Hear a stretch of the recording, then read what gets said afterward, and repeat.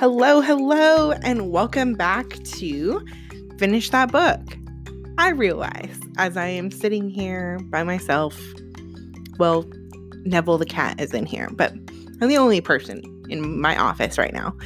And a couple of things occurred to me. One, in yesterday's episode, I misspoke. I don't even know the name of this podcast, whatever.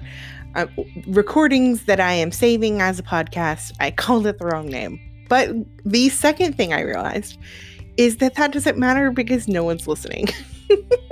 So the upside is this is giving me something to do. The other upside is I'm holding out hope that there will be someone to listen.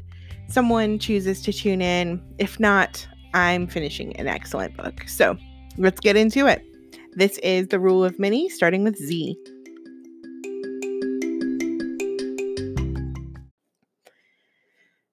Governor's Mansion, 5 a.m. That's what a screen on a tall building says. The sky is still so dark, I can't tell the time. Does the sun ever make it through the buildings here? Skyscrapers, somebody called them. Civilians in the capital work early and late, just like inmates at the camps. I blend in with ease, walking the paths, looking for a way in. I've been at this for 12 hours, up and down the walkways on every side of the mansion. Nothing to show for my work. Governor Roth's house is bigger than every camp warden's house times 2. A 20-foot wall circles it like the gates I'm used to. His is see-through, made from a material I've never come across. It doesn't look like a common vehicle could break it open. The general is still in there. General Pierce. Guards are everywhere. Guns, drones. No stopping, an electronic voice shouts. No stopping. Move, move. There are more voices coming from the skyscrapers, from the screens, videos playing announcements, citizens cheer, a woman next to me spits on the ground. I try to listen, understand, learn anything new. Presidential nominee Governor Howard Roth, hailed as the nation's savior, inspires citizens everywhere to stand up against the greatest threat to the U.S. since the Great Water Wars. Texas leads the fight to save the country. The wardens told us that Texas was the country. There are more states? How many? Are they all on Governor Roth's side? One voice on a screen says Ava's back inside the U.S. She could be headed here. Mira isn't with her. The twins have separated. I don't like that. It feels wrong. I was separated from my twin. Why? Governor Roth. He's outside. General Pierce is with him. They walk a path 10 feet from his mansion, 30 feet from his wall. He's come out to greet us, a man shouts. A handful of civilians run to the wall. They wave, scream. President Roth! Stay back, a guard shouts. 2 shots go off. It comes from the crowd.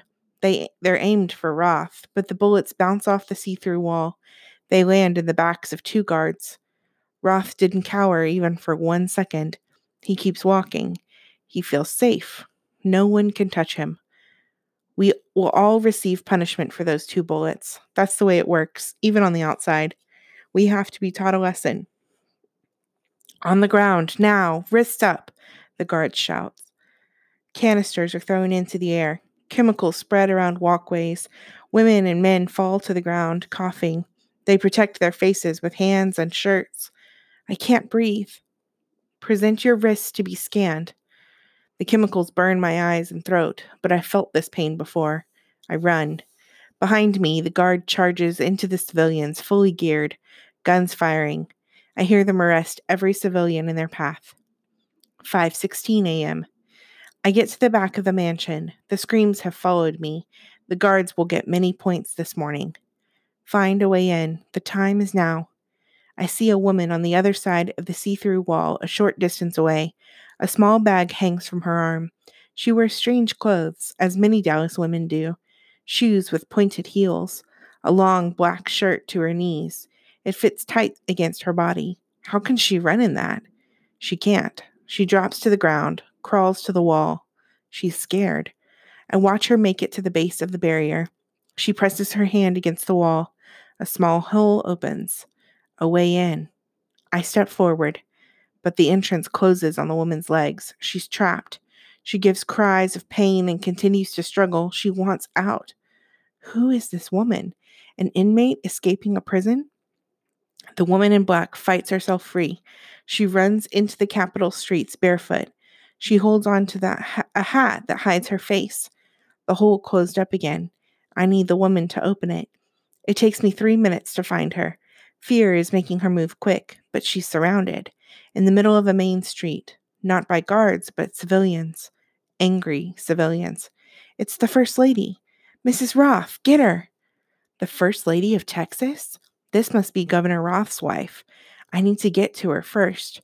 I push my way to the front of the circle. The First Lady is on her knees. A woman my age steps forward, slaps the First Lady's hat from her head. You should be mourning for our country, not your dead grandson. She lifts her right shirt sleeve, a tattoo.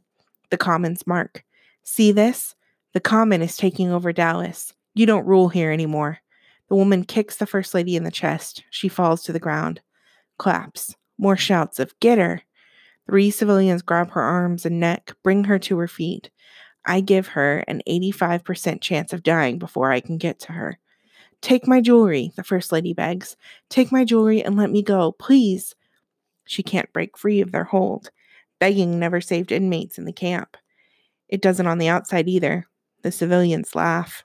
Your money will not save you, a man says. He takes the jewelry and throws it into the street. He pulls out a knife. A percentage of me wants to help the First Lady. She cries like an inmate about to be sent to the Gulf. But this woman is with Governor Roth. The Roths are the wardens of Texas. The camps stay open because of them. They let women and men die, break up families. This woman had the power to stop it, but she chose not to. The First Lady is mine, I say. I charge forward. Stop when an electronic voice shouts from speakers overhead, all across the Capitol, as loud as a scream gun. Mandatory curfew. Return immediately to your residence or you will be arrested. Half the civilians take off. The First Lady uses the distraction to free her arm and tear open her bag. She takes out a gun, a guard's gun. She came prepared. Stay away or I'll shoot, she says. Her grip is firm. This is not her first time holding a weapon. The First Lady turns a full circle, pointing the gun at everybody. Stops on me. Get away from me, she shouts. She pushes her hair out of her face. Up close, she looks nothing like her portraits. Now she looks worn, sad, desperate.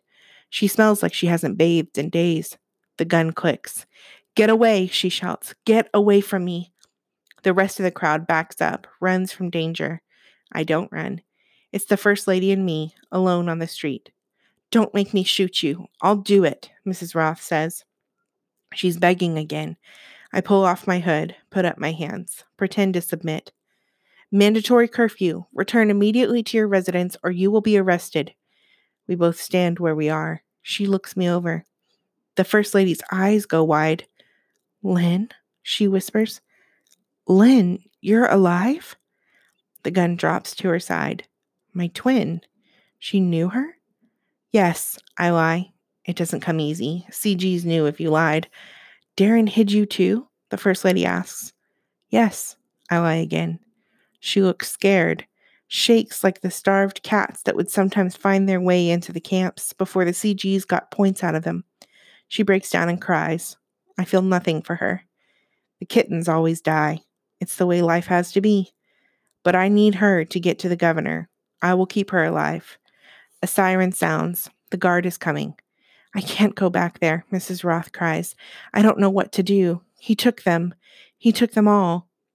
Who did he take? I ask. Halton, Alexander. 2 names I don't recognize. Who are they? I know where to hide, I say. A safe house. Cleo told me to find a yellow door. Come with me.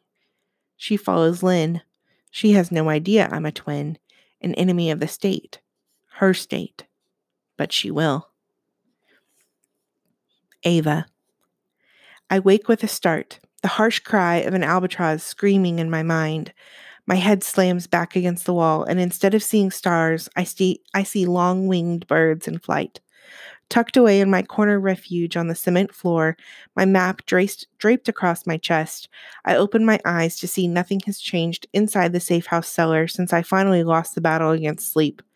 I fought it as long as I could, but my body demanded rest, and the long hours we've spent waiting for our plane to arrive have been maddeningly endless and uneventful. With no communication out or in, I can do nothing but sit tight and think while the repercussions of my actions unfold without me. Mira, please be safe. Mira, I'm sorry if I was too reckless this time. I'm just so angry, sister. Nobody on my team trusts me anymore. They won't say it to my face, but when I scan the room, Emery, Barron, Senator Gordon, even Paul, none of them can look me in the eye.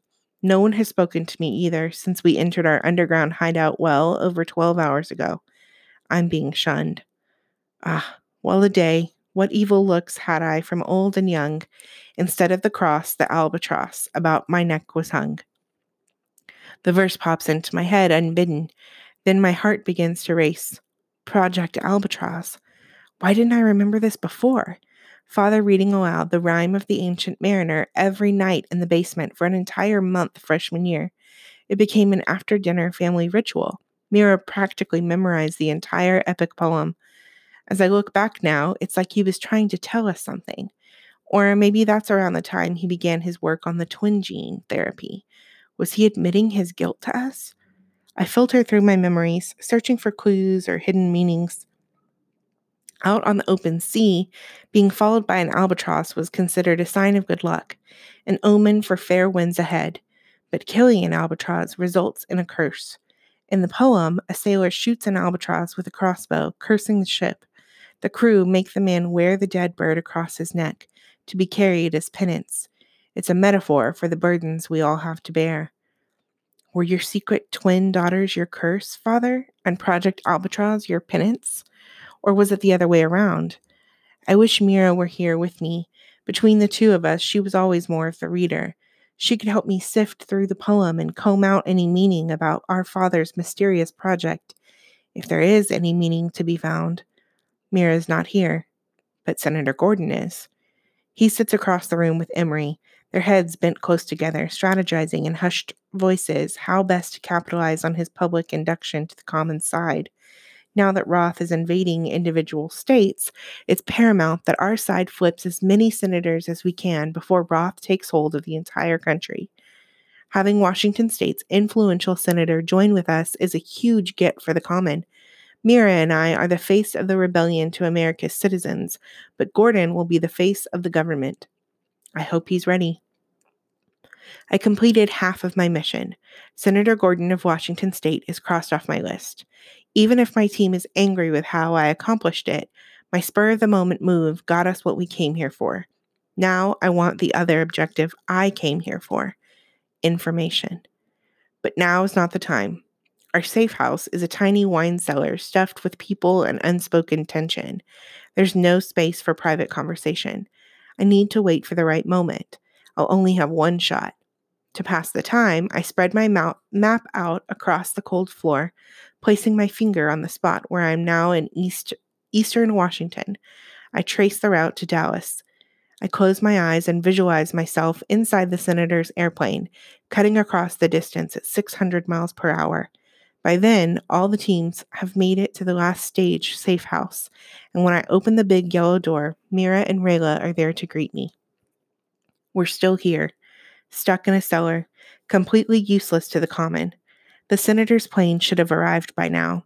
Something must have gone wrong. Senator Gordon feels it too. He's been pacing in small, anxious circles for the last hour. Branded traitors by association, his wife and teenage daughter are in danger from the Texas Guard and need the Commons' protection. His agent had orders to retrieve the senator's family and bring them here. They haven't arrived yet either. I know he blames me. Brow furrowed, the underarms of his tuxedo shirt stained with sweat. He glares at me every so often. It was I who forced his hand. I put his family in harm's way. And I'd do it again if I had to. Every family must make sacrifices for the cause. Mine has made plenty. Screw it. I've waited long enough. There's no right moment. Senator Gordon sits on the only real chair in the cellar, The rest are metal foldouts, surrounded by a case of wine. His head leans back against the 3D papered wall that mimes exposed red brick. He's asleep. I rise from my corner and make my move. Scanning the room, I find everyone sleeping, except Barrand, on guard as always. Secrets don't last forever. I know that just as well as anyone, but I'd like to keep this one close as long as possible, for my father's sake. Tread carefully. The senator's face twists with fear, eyes moving rapidly underneath their lids. He's afraid, even in his sleep, dreaming of what's to come. It seems almost like a mercy to wake him. I sit on a wine case to his right, facing him. Calmly, I whisper near his ear, "Senator." To his credit, he wakes at once, self-possessed and ready for action. Clearly habits from his past life as a doctor. He turns to face me. If he's surprised, he doesn't show it. I get right down to business. "You knew my father, Darren Goodwin," I say softly. I flick my eyes over to Barrand, who pretends he's not listening, but I know he is. Or at least he's trying. It's part of his job description. The senator narrows his eyes. "I wouldn't say I knew him, no," he answers. Not a great start. I try again, keeping my voice to a whisper. "You were the director of Family Planning Division for your state at the same time as my father. Did you ever consult with one another about your duties?" I ask. He looks at me puzzled, as if to say, "Is this really the time to be talking about such matters? Just ask him what you came here for." "Project Albatross," I say, looking him square in the eye. "What do you know about the secret gene therapy?" The senator's confusion melts into disappointment. "Darren went through with his trial then," he says. "You wouldn't be asking otherwise." It's true. Roth really is researching how to stop multiple pregnancies. I know my father reached the human trial phase. Was it successful? I ask. Has the gene therapy been put into practice? I don't want to hear the answer. I don't want my father to break what's left of my heart, but I came all this way. I have to know. The senator places his hand over mine. There's pity in his eyes. If the twin gene therapy has already begun, it would be very difficult to stop, I'm afraid. His words hit me like a whip of fire, and I pull back fast, sending a case of wine crashing to the floor. The noise pulls everyone in the room to their feet, and they stare at Senator Gordon and me in alarm. "You're wrong," I want to shout at him, but at that moment the door bangs open at the top of the stairs. "Daddy!" A girl, maybe 13, barrels down the steps and into the senator's arms. She has an academy uniform on, like she was pulled out of school. A plain navy blazer and slacks, no color-coded sashes displaying rank like its Drake. She holds on to her father tight. I have to look away. The senator's agent and a tall, thin woman who must be Gordon's wife rush through the door. She locks the deadbolt behind her before hastening to join her family at the base of the stairs. Emery emerges at my side. "Any news?" she asks the agent. The agent, he looks like he hasn't stopped moving since we left him at the charity dinner, addresses the senator, his voice quick and severe. "Sir, the senators from Michigan, North California, and Oregon have followed your lead and have publicly backed the Common." "And New York?" Emery presses. "Reports say Senator Riggs and the Commons representative Sky Lynn have been killed by Governor Cole's guard. The governor just delivered a speech rallying her citizens against the traitors." Shock breaks out across the cellar. I swallow my scream. We all knew the risks. "The Texas Guard has now invaded more than just the northern border states," the agent says, extending the bad news. "North California and Colorado have been confirmed." "Rayla, is the transport plane still coming?" I ask, my throat sore from holding back my emotion. The agent shakes his head. "The guards loyal to Senator Gordon are working on it. The uncertainty of our situation, compounded with the happy family reunion right in front of my face, is too much. I have to get out of here. Now." I change back into my blackout wear in the cramped bathroom, then sit down on the lid of the toilet to think. Ever since I was a child, I've sought out bathrooms in times of crisis. At school, the stalls were a place I could find privacy, a momentary escape. At home, I used to skip out on my daily showers to lie on the bathroom floor with my eyes closed and listen to the water stream down onto the glossy porcelain tile, the room filling with steam. I realize now how incredibly privileged I was to be able to waste water like that, even if it was recycled. There's no running water in this bathroom. I checked. But still, I've managed to find a small sanctuary. It's the one place I can find almost anywhere where I can rest from all the eyes watching me.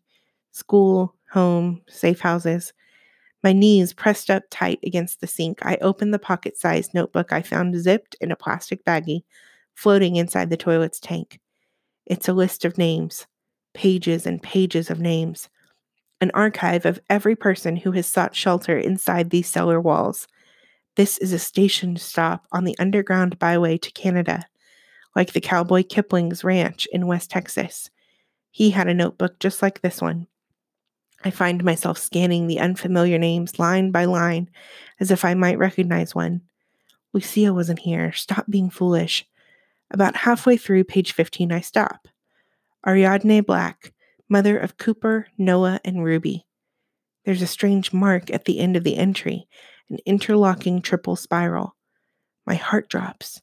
Ariadne was hiding triplets, much, much rarer than twins. My God. Was the woman still pregnant, or were her legal multiples already born? Either way, the Blacks never made it over the border wall. I would have seen or heard of the unusual family at the Commons headquarters. Ariadne was probably arrested years before my time. Anger fills the empty space inside my chest. Multiples are not a curse. We shouldn't have to hide, and our genetics shouldn't be eradicated from humanity's DNA. I will stop my father's twin gene therapy before it starts. If it's already begun, I'll reverse it. Somehow. Hot tears fill my eyes, dripping onto the yellowed paper. I let them come, symbols of strength and love. I flip through the notebook to find the last entry and grab the pen inside a pouch attached to the spine. Ava Goodwin, sister of Mira. I write in my careful, cramped handwriting, so like my father's. At the end of my entry, I draw the infinity symbol, 2 oblong circles forming one knot. Mira, I hope I'm not too late. I hope she's found what she was looking for in Alexander, because we need a secret weapon now more than ever. Mira, our transport is nowhere to be seen. Technically, we're 48 hours early for a scheduled pickup, but still, after Roth's invasions and Ava's unmasking in front of a live national audience, I figured the Common would be here. They're not. It's just the 5 of us, stashed away in a safe house 10 miles from Tacoma with no plausible way out. It's too dangerous to stay. It's too dangerous to leave. We can't just sit here. I reason for the 3rd time. Cano shakes his head, but I keep going. If we linger, sooner than later, the Texas Guard will find us. They're combing the entire state searching for Ava. I stand, looking each of them in the eye.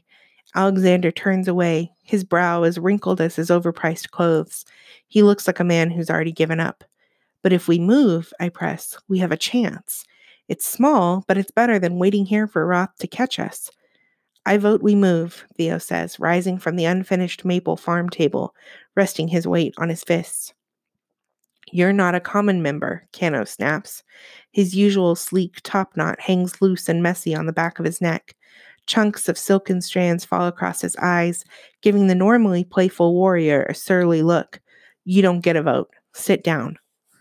Theo shrinks and plops back onto the bench. You don't have to do what Cano tells you, mijo, Alexander asserts in his clipped tone, reaching for Theo's shoulder. It's fine, Theo says brusquely, shrugging his father's hand away. He throws a fleeting glance in my direction. Theo's cheeks flush in splotches, a deep red burning across his skin. The image is so like his half-brother, my stomach flips, and I'm caught in a memory. I'm trapped inside my old house, my last night in Dallas. Around our dining table are the 3 Roths, the governor, Mrs. Roth, and Halton. Halton's tucking me into my chair, his cheeks stained with a flush of embarrassment and unvented wrath. It was the night fate came for me. I blink away the flashback, but I can't shake the sense that disaster is on its way. Squeezing my palm over the steel rings of my knife's handle, I move over to the window. The best course of action is to stay put, Cano argues. Rescue missions are most effective when you remain in one spot.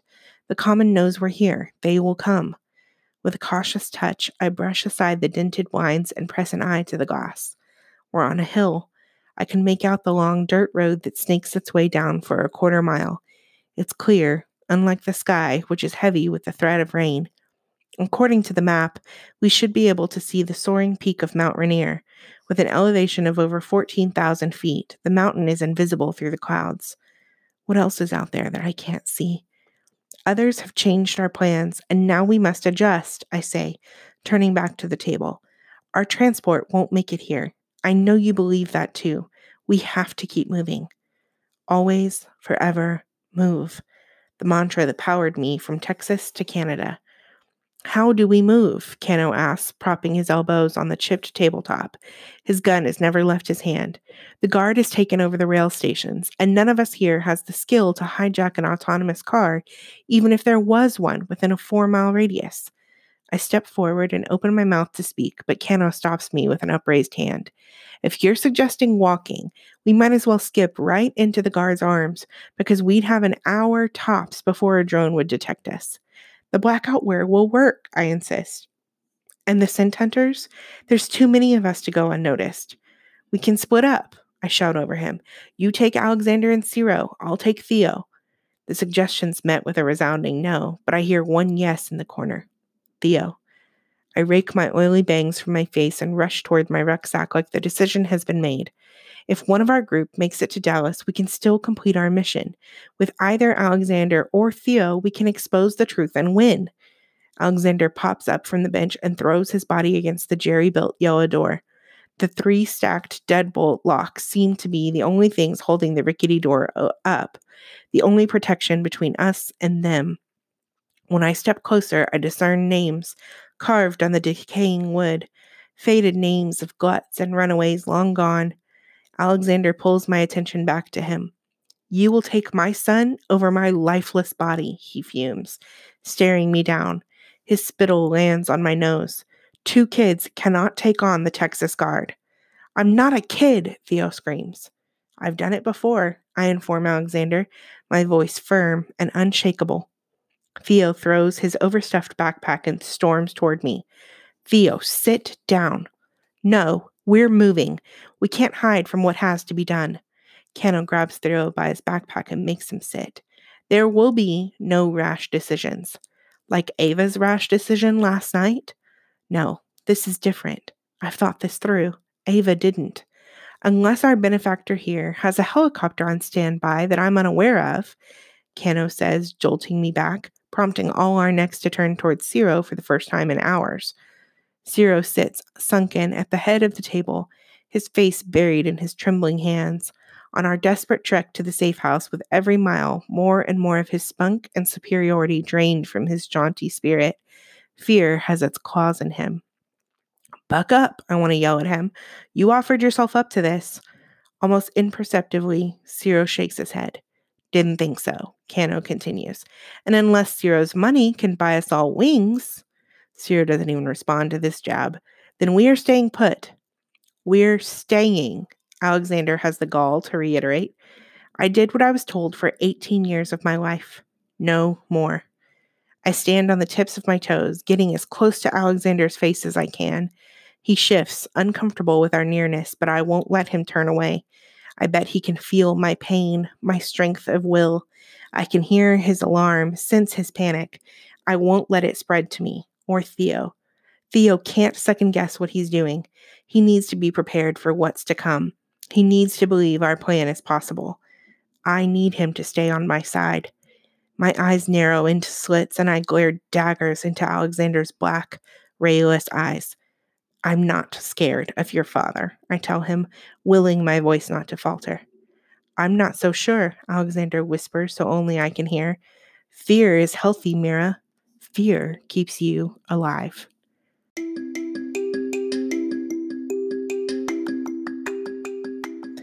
And that is where we're stopping for today. I hope you guys are enjoying the book like I am, and I will talk to you tomorrow.